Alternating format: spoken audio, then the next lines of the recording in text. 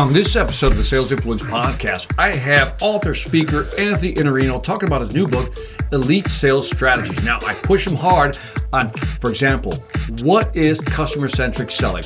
How does the old consultative selling apply today, if it does? How do you use sense-making in today's market? More importantly, he's going to share with us something called the one-up strategy.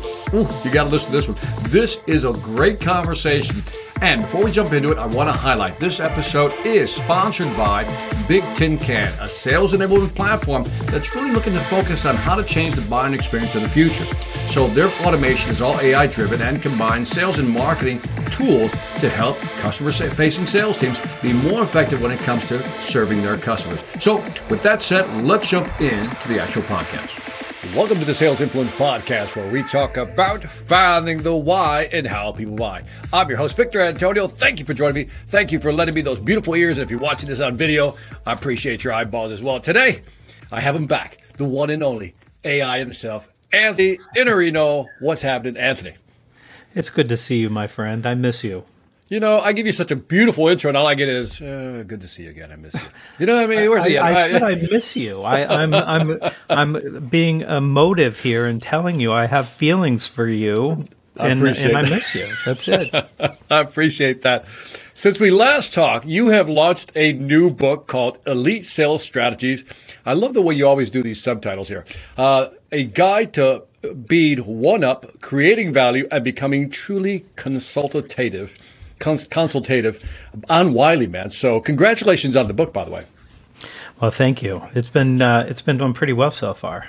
Yeah, I saw the reviews. A lot of great reviews on Amazon. So check out the book again. It's called Elite Sales Strategies. We're going to talk a little bit about the book, but let's begin with what was the genesis, the origin story of this book? Like, why this book? Well, you were there when at Outbound in 2021. I wanted to deliver new content, and I wanted to teach what I thought people needed to know, because that's generally what we do at Outbound, is we teach something that we think is powerful enough for that audience that, you know, they come and see us because they expect that they're going to get something unique and something that's going to be helpful for them. And I was afraid of this content. I think I told you that. Like, I was worried about it because the concept of being one up reminds people immediately of one-upmanship, which, you know, is, Victor, did I meet you at Columbia in the late 80s when I was getting my MBA? And you're like, no, that's just me trying to put Victor down. Like, I didn't go to Columbia anyway, but that's just something that somebody might say to say, I'm going to make me look good at your expense. But that's not what we're talking about. When I found this concept about being one up, I found it in an article by a guy named Jay Haley, but it was read out loud by a spiritual guy named Alan Watts, and I listened to it, and it was about the relationship between a psychoanalyst and their patient. And the psychoanalyst is in the one-up position, and the patient really wants them to be one-up because they need help from somebody who knows something that they don't know. But at some point, they generally get a little bit unhappy being one down, and they start to say something like, Dr. Victor, you're a terrible doctor. I don't even know why I give you money and why I spend time here. You've never done anything to help me. And they'll just try to goad them a little bit. And of course, having followed Freud's recommendations is be behind them, never respond to anything. And the psychoanalyst would just sit patiently until the person decided to go back into one down. And that would go like this. Oh, Dr. Victor, I'm so sorry. You're a great doctor. I get so much out of this. I shouldn't have said that. I'm really sorry. And they go back into one down. And it reminded me a lot of sales conversations where the client knows some things but doesn't know other things. And we have to transmit our experience and our knowledge and all of the experiences that we've gathered helping other people get better results and transfer that to the one down client. So they're one down because they don't know what they need to know to make the best decision, and they don't know the best way to get the best results for their company. So they need a one-up salesperson to do that. But I want to make sure that people understand that while you are one up, you are woefully one down. Like, there's so many things that you don't know, and your client happens to be one up on a lot of those things that you need to know. Like, what's going on in your world? How's this showing up for you? Are you going to be able to get other people to agree to make this change with us? So there's a whole bunch of things that they know that would be very helpful for you as a salesperson if you have what we could describe as intellectual humility and recognizing that you don't know what you don't know, because we're mostly ignorant about all of the knowledge in the world, except for the tiny little bit that we acquire on our short time here on planet Earth. So if you can consent to being one down, then you can find your way to being one up. Okay. By the way, I like the phrase intellectual humility. I never heard it that way, but I think there's something to it. So when you're seeing these sales conversations, Anthony, let's give it some real world content here. Sure. Give me a scenario. For example, it could be during a discovery process. It could be during some negotiation, trying to close a deal process. Give me some context. Put me into a scenario of where these dynamics would fall in place, and then how we could use them and leverage them. Well, I will be one up to your one down for this role play that we'll do. And Victor, Well done, I mean, well done, you can well tell done. by looking at him that he's a difficult human being for a whole bunch of reasons. He's happily married. I'm not sure how that's happened, but for some reason, this woman loves him. She does. But he's a difficult person. So at some point, I'm going to say, Victor, I understand that you have a certain preference, and a lot of that is based on things that you've done in the past. Would it be okay if I updated some of those assumptions for you to show you the data that exists right now and why you might want to consider something else? Okay, that was soft. That was soft, good, though. right? That was very good, though, by the way. That was So very good. I don't have to be aggressive, and I don't have to get any conflict going most of the time. Sometimes you might need a little bit of conflict. I could have just said, Victor, listen, what you're doing is wrong and it's going to harm you. Now, depending on the nature of our relationship, then I might be able to do that. And Victor might say, what is it that I'm missing? But if we don't have rapport and we don't know each other, he might be like, you don't even know me. Like you're making this assumption and you don't really know enough about me to do that. So you have to make these decisions about how you want to come into it. I'm so direct as a human being that for me, I would say something like, Victor, would it be okay if I shared with you some of the experiences that people have already had and failed because of the way that you want to do this? Would it be okay if I shared this with you and then you can determine where we go from there? Now, I'm asking for permission because it makes him easier. It's easier to get him into this conversation and to let me share something with him because I need to give him new information. When you give people new information, you have to do it in a way that they can accept that. So the more aggressive you are and the more that you don't give people space to explore, the harder it is. So it's not exactly easy to be one up, especially if you're a direct person. So I have a number of stories in the book where I'm super direct because I had to be to try to stop somebody from hurting themselves, and they ended up hurting themselves. And I wasn't good enough to stop that from happening. But I would say the most important thing is to get into the conversation in such a way that the person can accept new information. When you're smart, you know a lot of things, then you might think that you know everything that you need to know to make a good decision, while your assumptions might be 10 years old. So think about somebody who sells like a ERP or something. Somebody's going to buy that every 10 years. Hopefully they know they would prefer to buy it every 20 years or something. But the assumptions that they made 10 years ago, like the whole world has changed in that 10 years. The whole world has changed in the last 3 years, right? So, I mean, everything is different. And you need to look at what's going on now and make decisions based on better information. And more recent information tends to be better information. What I like about it, you got my brain thinking so many different directions here because, first of all, you gave 3 examples of very aggressive, somewhat aggressive, and very non-aggressive, right, in that response. Great phraseology, by the way. I love the way you couch phrases sometimes. It's really interesting how you do it. I think you're one of the best I've heard at doing that in terms of couching phrases in such a way that it's like you're telling people, I disagree with you, but in such a nice way they go, okay, and it also requires, you're getting into almost like the art. You're going back to the art. There's some science behind it, but you're almost going back to the art of selling because it's how you couch it and being able to read the person across the table to determine how to approach it, as you say, how to come in on that conversation. How do you How do you get better at that for somebody who's like struggling to maybe tell people, confront people with the truth? They don't know how to do it. Like, how do you read signals? How do you put it all together, Anthony? Well, one of the easiest sort of hacks to start this with would be to just recognize that everybody has an ego. Some people have bigger egos. Some people have their ego in check. Nobody on this particular podcast, but other people. Not us. So, but you're spot on. I was thinking, how do you gauge ego? So I'm glad you're on the topic. Yeah. Continue, please. The easiest way is just to pretend like you have to protect that person. So I'm going to say, Victor, I'd love to share with you this executive briefing. Now, you're probably tracking some of the things that I'm going to show you here already, and I'd love it if you could give me your perspective on how these things are showing up in your world, or if there's something else that we're not seeing that you're seeing, it would be really helpful if you could share that with me.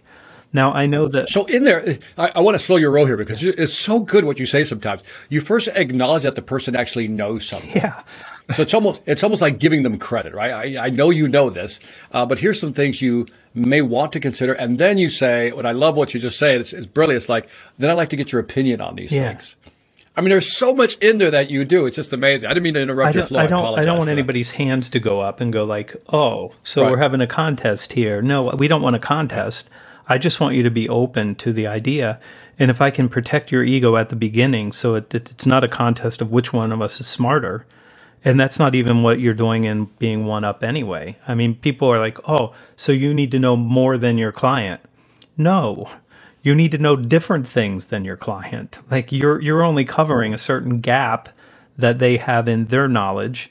And they have a whole bunch of things that they know that if you got it, they would cover some of the gaps in your knowledge and your experience because you haven't done what they've done. So I think it's important that you just recognize that the person is smart. We're only trying to transfer our experience so that they can make a better decision. We're not trying to have a contest of which one of us is smarter. That is not what you're trying to do by being one up. So it's important that you protect their egos so they can come into this and be engaged with you as a partner in solving a problem. So it's interesting. There's a part that's you talked about intellectual humility on one side, right? And then there's almost the sympathizing aspect of not wounding the other person when you're talking to them, finding that balance. It turns out that if you say, "Hey, listen, dummy, you're not going to make a good decision," like that, it just. That's not going to work. It doesn't work nearly as well as shields up, right? Exactly. Shields up. It's how do you approach that? And I think it's interesting because I was watching have you seen the video of Grant Cardone and Jordan Belfort having a conversation on selling? Have you seen that? Because I think it's made the rounds. And you're reminding me of that conversation because it seems like I'm not taking sides. I'm just going to observe it from both sides. Both sides wanted to be one up on the other person. You know what I mean? And there was a lot of ego involved in there, right? And there was a lot of one-upping. What was your perspective? Now, take that conversation. By the way, if you don't know what I'm talking about, just type in Grant Cardone, Jordan Belfort conversation. Trust me, it'll pop up on your YouTube channel screen. What do you think of that in the context of your one-up, one-down philosophy? Yeah, I mean, to be one-up, so neither one of those guys was one-up. You want me to tell you why? Yes, because they needed something. They needed something. Neither one of them were confident with the other person in the room because it made them feel something about themselves. That's what happened.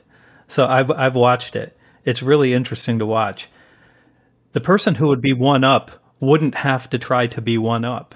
You already would know in your heart that you're already one up, and you wouldn't have to have any contest over egos in that room. Like there's no reason to. The person who's one up is the one that's got the emotional reserve there to be able to say, this guy's done this thing, I've done this other thing, and that's both fine. Like, it's fine. You have different experiences. But that was a contest. It would have been better in a cage, though. It would have been better in an octagon. And just I think towards the end they wanted to get getting after it. Like, go ahead and see which guy wins a fight. Well, it's funny because I watched another person on Jordan Belfort's show. I won't mention his name, but it was a salesperson. And immediately he starts with, I am the best closer in the world. In front of Jordan Belfort, to which Jordan kind of leaned in and go, besides me. And I go, okay, here we go again. And it didn't go down that road, which I was glad. But the fact that somebody would say, I'm the best closer in the world, kind of goes back to what you're saying, that in certain contexts, certain people are going to be better. In other contexts, you're not. As soon as you say that, you need something. You need something. Yeah, explain that a little bit.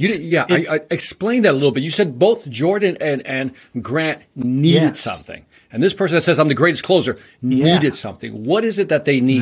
They need something psychological. They don't believe that themselves. They have to say it out loud so you believe it. But they already know that they're missing something. They have to have this recognition. Like that they have to have it. If you don't need it, like you don't need it, I don't need it. And I'm happy. I mean, I'll tell the story. I was working on that slide deck up until the minute we started my keynote, right? And you were there with me.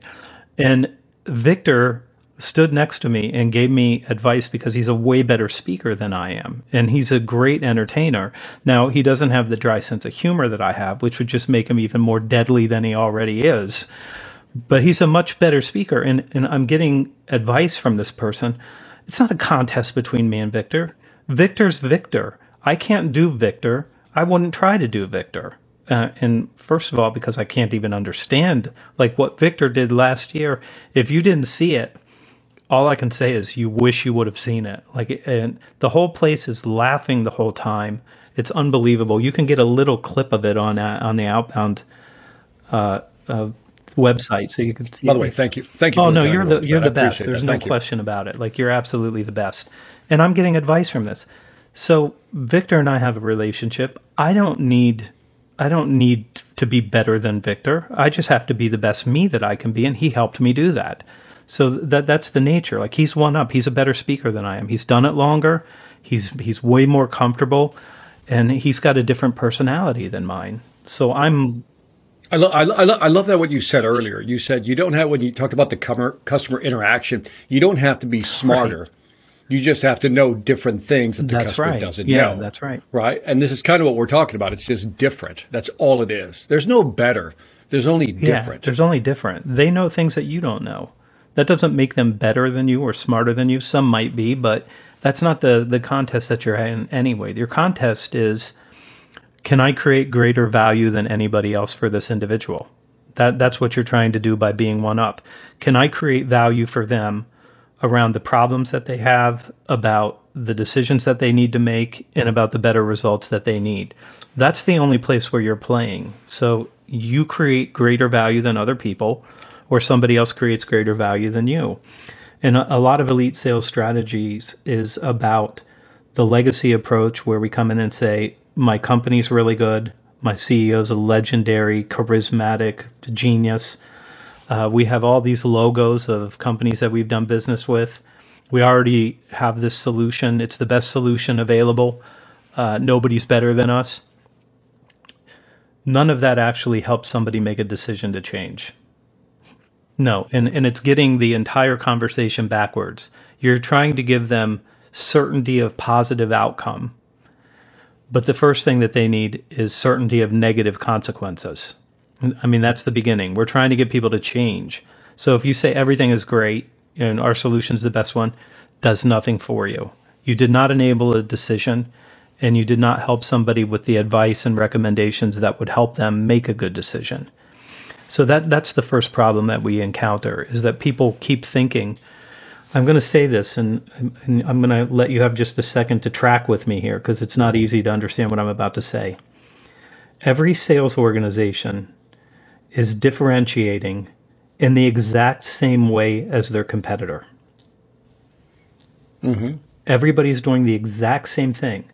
My company's better and my solution's better. Yeah. And I'm going to differentiate it by telling you these stories, just like everybody else did. But I'm different. I'm different. You know what's fun? I'm glad you said it that way, because I've always talked about product parity or solution parity, right?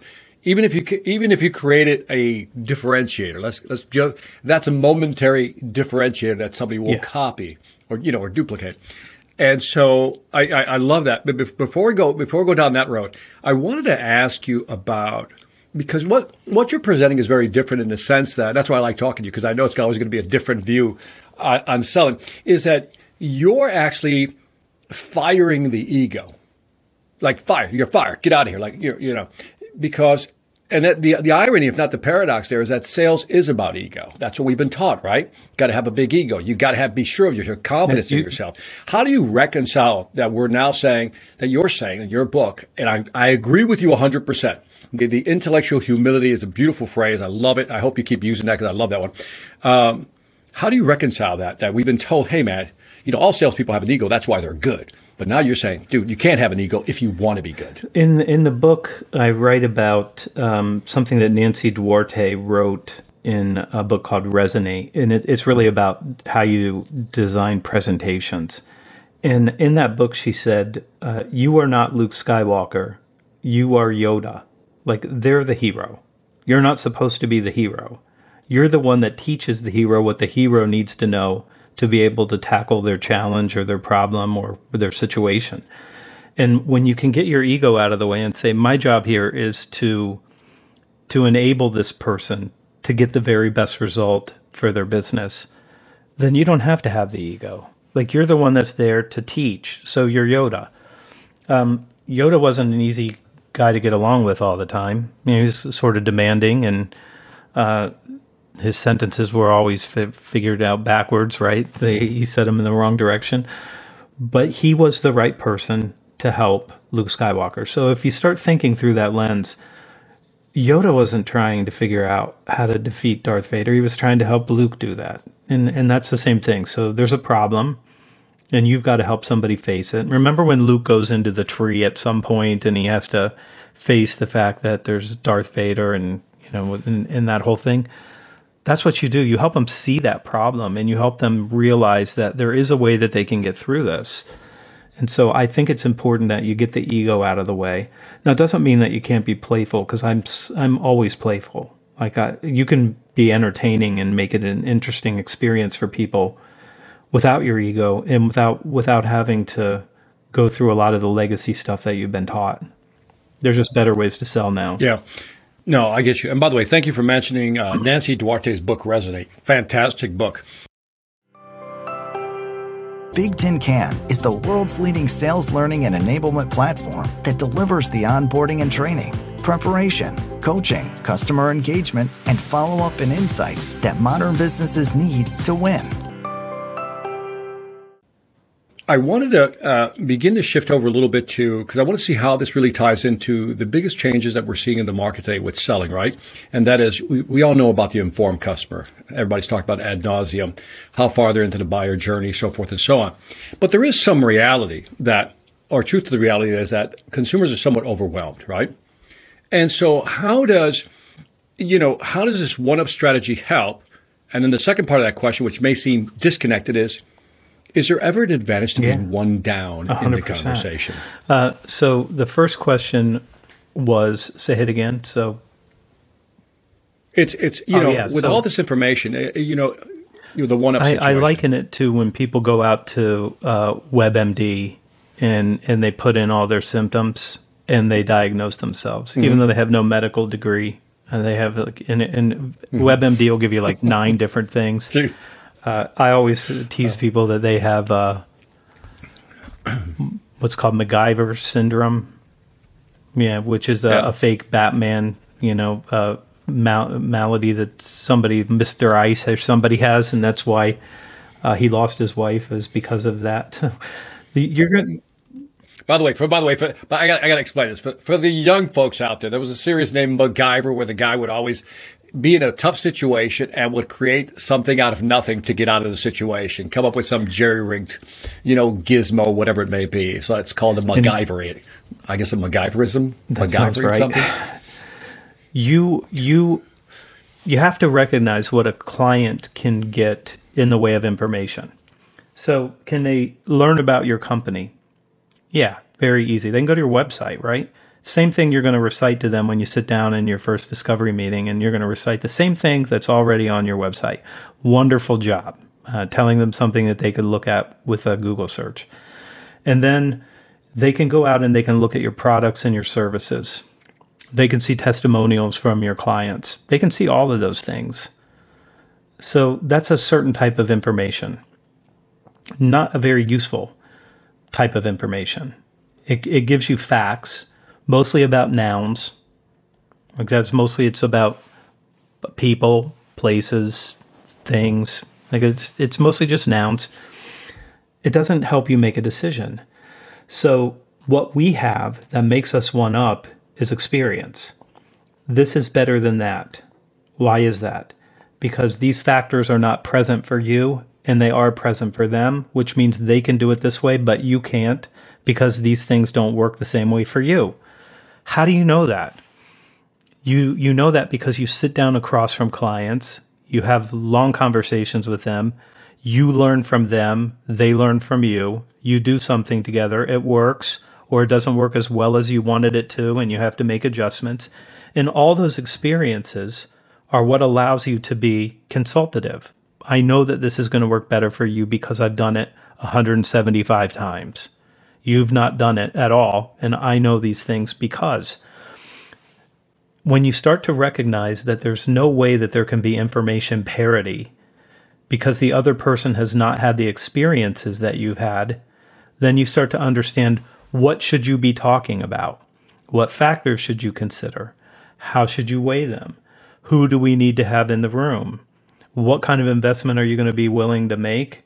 Are we going to be able to get the energy and time from your team? Like there's all these things that have to be talked about where you have experience and knowledge that's unknown to them. So it's impossible for them to have information parity unless maybe they were in the same sales role that you were and they worked in that industry for 10 years. And then you're going to have a very fast conversation because their experience is going to be very close to yours, and you're going to get through some conversations and they're going to go like, yep, that's the right answer. And you'll get there very quickly. Most of them have no idea about the experiences. So you can go and do as much research as you want. I watched a video of doctors doing a repair on a dilated ascending aorta. So it's the big artery that comes right down through the center and brings blood to your whole body. I'm 100% certain I know how to do it. I watched them do it. It's really simple. You open the chest, Victor, and then you crack the bones so you can get access to this. You put a stop there so that you can get the blood to stop coming through that aorta. You cut a piece of it off and you put a new piece in there and you sew it back up. It's simple. It's a very simple procedure. I've actually talked to doctors about it and they said it is one of the simplest. I wouldn't recommend that you allow me to do that if you ever have a problem with your aorta. Like you can't match the experience that someone has opening up a human body and doing this. Like you can't do it. Like there's no way. It's the same for the client at a lesser level. Like it's not a life or death thing, even though it might be a life or death thing for their business. You know things that they don't know that if they knew them, they would be better prepared to solve their own problems. I love that. That's it. Hey, I got to pause you because this is just too good to let slide by. If you're listening or watching, just really rewind this thing a little bit. So notice what Anthony does, because this is why he's good at what he does. And that is that his analogy, stories, or metaphors are excellent, and he peppers them throughout. So far in the last, I'll say 5 to 10 minutes, he's dropped Yoda on me. On being a coach and not being the actual Jedi, right? Let them be the hero. He dropped that one on me. Then he dropped WebMD, right? You know stuff, but you really don't know stuff. And then he goes to the aorta example. Says, yeah, you saw the video. You think you know how to do it, but you don't really have the experience, and I wouldn't trust you to do it. And what I love about that, the reason I want to kind of pause there, because I think it's brilliant. It makes me happy. It makes my heart fills with joy. When I talk to a professional that actually knows how to use storytelling and opposite analogies to really kind of highlight and give you a framework of how to think about things. And I want people to grab that from this conversation because the way you do it, it's so natural that it'll just pass by people. And that's how you do it, folks. What he's doing is how you do it. That's how you talk to customers so they get what you're saying. Because every visual you've given me so far, I go, immediately my brain just went to the visual. I saw Yoda, right? His reverse language. I saw WebMD typing in my stuff. And then I also saw the aorta cracking the chest plate type of thing. So brilliant, man. Brilliant. Anyway, sorry to pause you on your roll here, man. The second thing you asked was what? One down. One down. Yeah. Is there a time when being in a one down position is a good thing? It's always a good thing for you. Like if you can occupy the space of being one down, it's the fastest way to become one up. That's it. Like you have to be. Wait a minute. That's like the serpent eating its tail. Say that one more time. Yeah. Being in the one up position is the fastest way. Being in the one down position is the fastest way to get to the one up position. Don't mess with me, Anthony. Don't mess with me. When you know that you don't know something, and you go to somebody and you say, "Help me understand how best to think about this," and they give you their knowledge and experience, like a book. Dude. A book is for. You're killing me with these phrases. You're killing me with this phrase. Wait. Back up. What was that line again? I don't know what I said. You said, if you could help me understand. God dang it. I can't. You just said it. I was like, God, it was a beautiful line. So anyway, sorry. Go ahead, man. It's just a great line. When you know that you don't know something and you ask somebody who is an expert in that to give you their information, you're now no longer one down. So the reason I like books so much, and I'm surrounded, I've got maybe 1,000 books in this office with me, and I've got a couple thousand more in the basement. For $25 in 6 hours of your time, you can get someone's life experience, and you can cop everything that they have from them in a very short period of time. What better deal is there than getting out of that by just recognizing I don't know enough about this. If I read a couple books and I talk to some people and I ask them some questions, I can have a competency or an understanding that was unavailable to me because I don't have enough information. I don't have enough experience. The best thing that you can do to get out of being one down is to recognize that you're one down. Just recognize, like, I don't know what I don't know. And then other people will show you what they know, and you're going to be in such a better position once you have more information. I love the way you said that, because I hear people saying, that book costs too much. I don't want to buy a book that I'll be just wasting. I'm like, really? If you were to, for example, in your book, Elite Sales Strategies, how many hours do you think it took you to write that book? If you were to just kind of swag this thing, scientific well-done sketch. So it's 65,000 words. That's the amount of words that I have. A lot. And I write 1,000 words an hour normally, writing that. So it's about 65 hours. Okay. But how many years did it take me to learn everything that went in that book? There you go. 54 years when I wrote the book. So it took 54 years to get that experience to be able to produce that book. So the writing part was the easy part. Mm-hmm. Learning all these things was the part that took a lot longer. And you get that all for $25. This is what blows my mind. I mean, there's so much content out there, and I love the fact that you're re-emphasizing. That's how you move out of the one down position. I want to ask you a question, Anthony, because I know I can do this to you, just surprise or spring something on you, and I know you'll be able to answer it. You and I are a fan of Mac Hannon. Yeah. I think you actually got to meet Mac Hannon, who wrote the book Consultative Selling, which I will forever be jealous of that opportunity. But now, so we got Consultative Selling here, which I still think is like one of the quintessential books of selling. It's like kind of a North Star. And I don't think a lot has changed since that. We can make some arguments about how the consumer, the buyer, has changed. But there's consultative selling, right? How to be a trusted advisor, get on the side of your client. And then you got what you have in your book and you covered, which is sense making, right? And so what I'd like you to do is, give me your take on consultative selling as it was then, maybe it is today, consultative selling. And then, because of the amount of information available in the market, give me an idea of what sense making is. Define that for me. Yeah. And then tell me how these two work together or not. It's a big question. Let me start with Mac. So I might have been the last person to speak to him because Dave Brock introduced me. We had a number of conversations. We were going to do something with Mac. I recorded a very short interview with him, which was brilliant. And a couple, like a week later, we found out that, he had died and he was alone. And it took a year, like a few days before somebody found him. So that was disconcerting for sure, because I had just talked to him. He was so far ahead of the market when that book came out. So to give people a sense of this, the first edition of that book came out in 1970. That's 52 years ago. Like amazing. And what he figured out was that everybody was transactional. Everybody was trying to transact, and purchasing had gotten so much power in big companies like Ford and GM, that what he figured out was that the best thing that you could do was a PIP. So not a personal improvement project, but a profit improvement project. And so that's what he taught us, is that if you can show them what they get from buying in a very, very like critical way at that particular time, you can have a conversation that causes them to change because they're already going to see the ROI, which I don't even think we were talking ROI in 1970. I have no evidence that we were, but he was.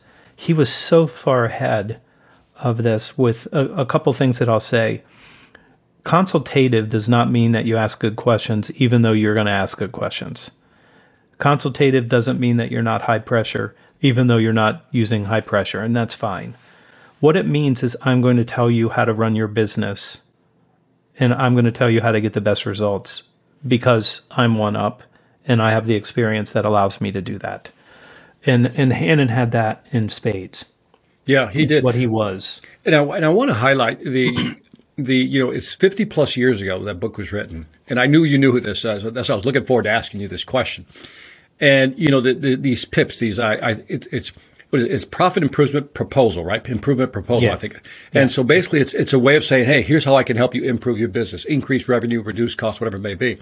And so that's really out of the box thinking.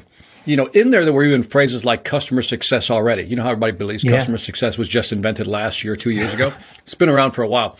And so I love the way you set that up, and I love the way you tied it into the one-up position. Well done. And so now take me over. And by the way, if you don't know who Mac Hannon is, again, the book is called Consultative Selling. Mac Hannon, go get it.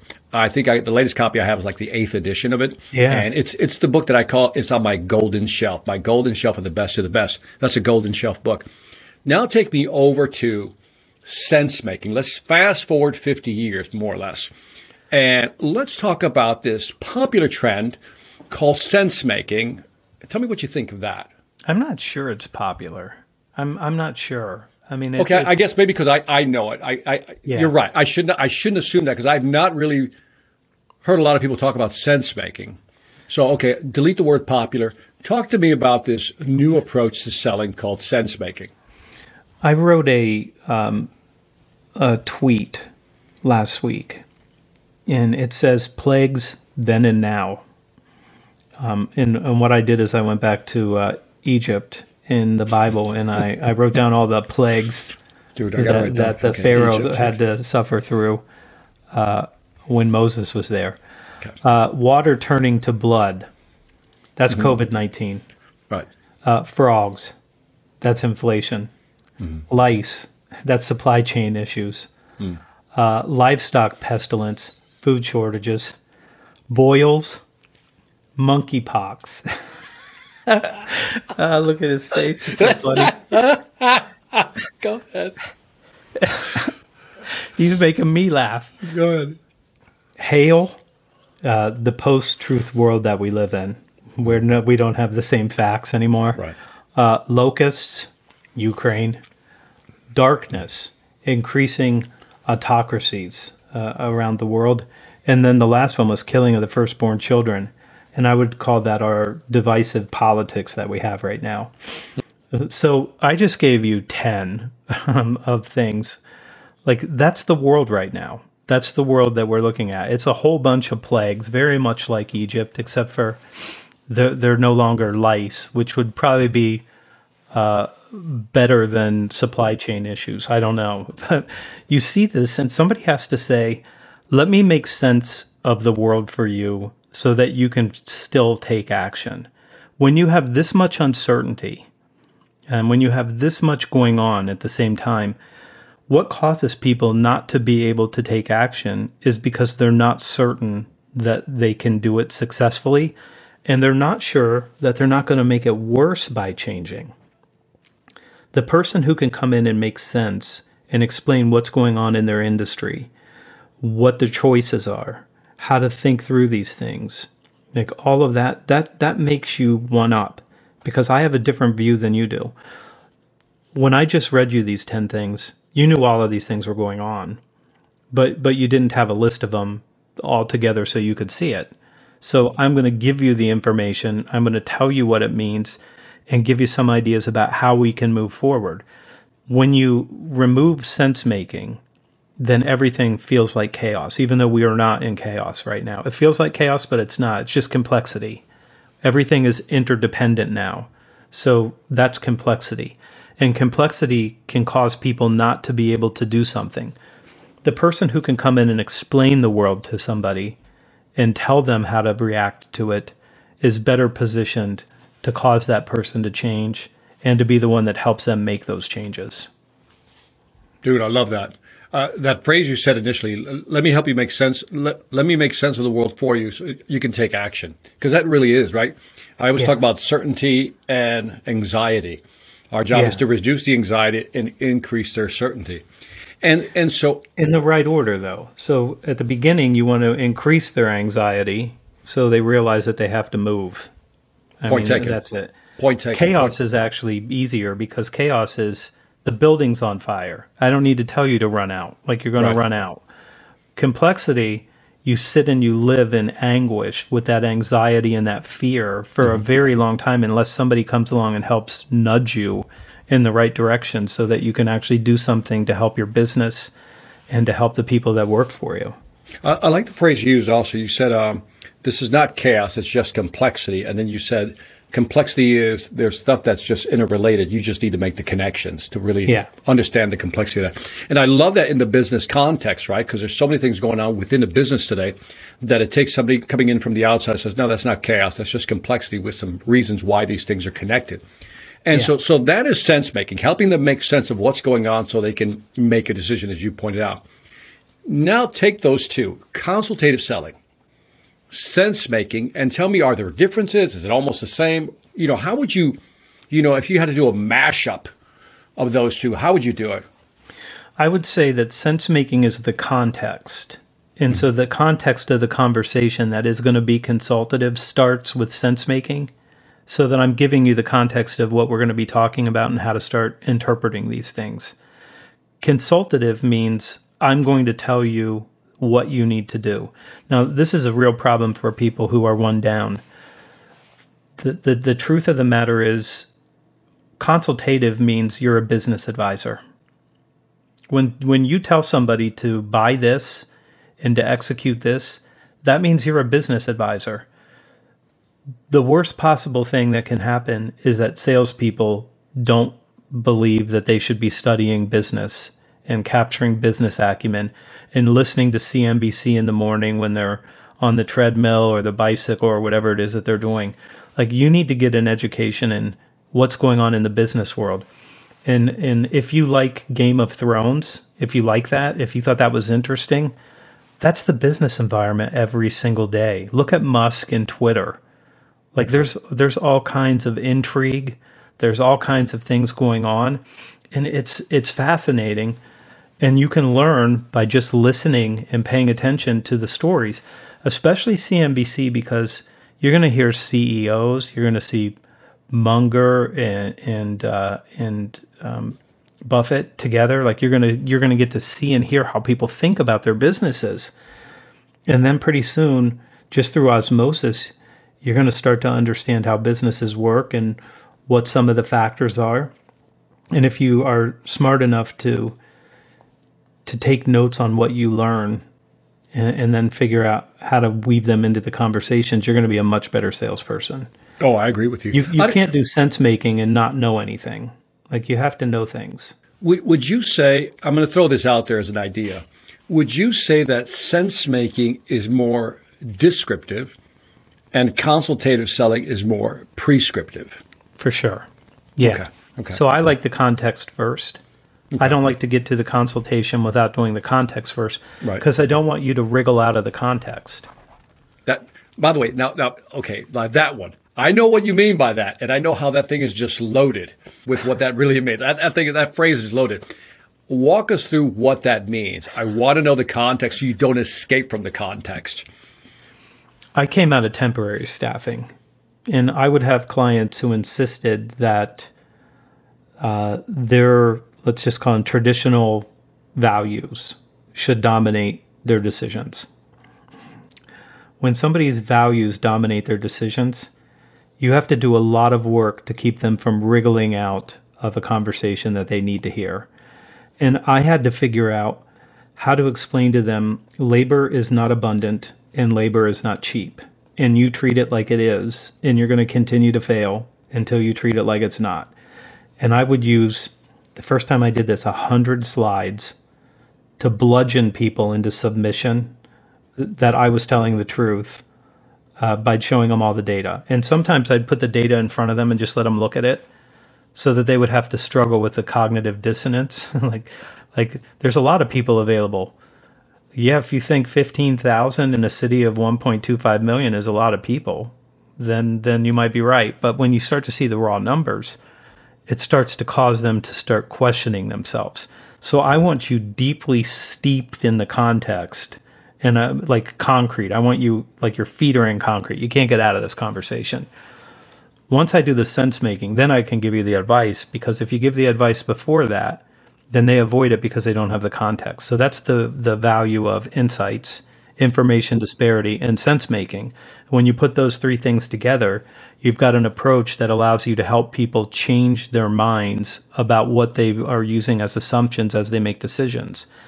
That for me is the most important thing, is if you can update their assumptions, explain to them why they have to do these certain things and why it's important for them, you're in a better position to help them say yes and to help them get better results. You know, Tim Reister, I think that's how you pronounce his name, over at Corporate Visions, wrote a book about, 3 valued conversations, something like that. And he has Expansive Sale. Great books, by the way, fantastic books. But in there, and I think it was the Expansive Sale, he talked about destabilizing preferences. I've always loved that phrase, the way he, and tie that into what you've just said. You kind of said it indirectly, but I want you to tie those two, because destabilizing preferences is one of my tools to get people to listen to me. How would you use it? We call it obliterating assumptions. Okay. We just try to just blow them up, like get them out of there. So that's a little bit past destabilizing. Like we're actually trying to obliterate them and replace them with something that's going to serve them better. Same thing. So just to be clear, so the audience gets it. So it's really about clients come in to a conversation, they have certain assumptions, and they feel very assured of their assumptions. They're very sure of what they know. Our job, if we have the experience, is to come in and, as you say, obliterate those, what you call perceptions, preferences, just obliterate them. Yeah. Is that a fair assessment? Yeah. I mean, they're mostly outdated assumptions or misconceptions, and they don't know that they're outdated, and they don't know that it's a misconception unless you teach them that. So, you have to come in and do that work at the beginning. Yeah, and I think it happens slowly over time that the shelf life of some of these concepts or ideas that they have in their head go out of date, but they just don't realize it. Much like a can of food, right? You just didn't realize how long you had it on the shelf, but you still want to go after it. I wanted to, I don't know if you knew this about me, Anthony, but one of the things, and this is going back to your point about reading, and really using the material out there so you can be one up. And my personal example is that when I graduated from college, I still felt one down to everybody. I always felt like I was catching up even in college because of, the upbringing. Yeah. And so one of the things I decided early on was that I would read what everybody else was reading. So if I'd walk into my boss's office and I see a book, I remember I would go buy the book and read the book. And let's say for the first year or so, you don't really see, you think you're not changing. Yeah. But then over time, you're starting to have conversations with people because you've read that book or you understood the concept. And I wanted to drive that point home because I truly believe in what you're saying. And I hope people pick up the book. Tell them a little bit about the book, Anthony. Just give them a quick summary of why they should buy it. Give them your best sales pitch, where they should go, where they can find out more about you and your books. The best place to find me is thesalesblog.com or LinkedIn. Both of those work very well for communicating with me. If you go to the salesblog.com, sign up for the newsletter, and you'll start getting some information from me. Why buy the book? Well, if you're going to read the book, you should buy the book, and it will help you become one up. And it's tactical and practical. There's a lot of language choices in the book, Victor. So I tend to give people language because I want them to be able to execute it without having a whole lot of trouble. So you'll find that. And if you're not a reader, I have a friend of mine who says I'm an ear reader, and he listens to Audible. So if you want me to read the book out loud to you, I'm happy to read the book out loud to you. I spent 8 hours recording it, and if you just want to listen to it and consume it that way, you can do that as well. I'm a big audiobook guy. Now, I read hardcover books, but if I really want to learn something, I buy the hardcover, I buy the Kindle, and I buy the Audible. And the Audible is synced to your Kindle, so I can be reading on the Kindle, and then when I get in the car, I can just turn Audible on and pick up right where I left off. And it just allows me to consume more books faster. So when you're driving, you can listen to a book. My wife was nice enough to put a little soap tray really high up in the shower so I can put my iPhone there and listen to audiobooks while I'm taking a shower. That's funny. Because there's nothing else to do while you're in there, right? You're just that's you're love, shaving by the your way. head, right? And Yeah, like us, yeah. And then that's love. I'm going to tell my wife. I said, you know what? Anthony's wife loves him more. Here's why I can prove it. By the way, that's fantastic, man. I love that. But anyway, check out Anthony Iannarino's book. And on that note, Anthony, thank you very much. This is Victor Antonio with the Sales Influence Podcast, always reminding you that selling ain't hard when you read Anthony's book and you know how to apply it. Take care. Big Tin Can is the world's leading sales learning and enablement platform that delivers the onboarding and training, preparation, coaching, customer engagement, and follow-up and insights that modern businesses need to win.